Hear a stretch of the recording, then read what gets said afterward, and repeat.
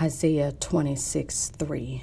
Thou wilt keep him in perfect peace, whose mind is stayed on thee, because he trusteth in thee. Perfect peace. Thou wilt keep him in perfect peace, whose mind is stayed on thee, because he trusteth in thee.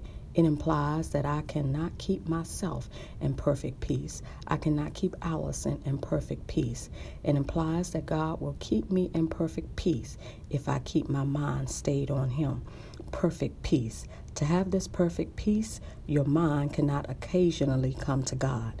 To have this perfect peace, you can't have a season of in and out of season with God. Perfect peace. In order for you to have this perfect peace, you have to have a relationship with God. You have to spend time with God, meaning quality time with the Lord. Perfect peace.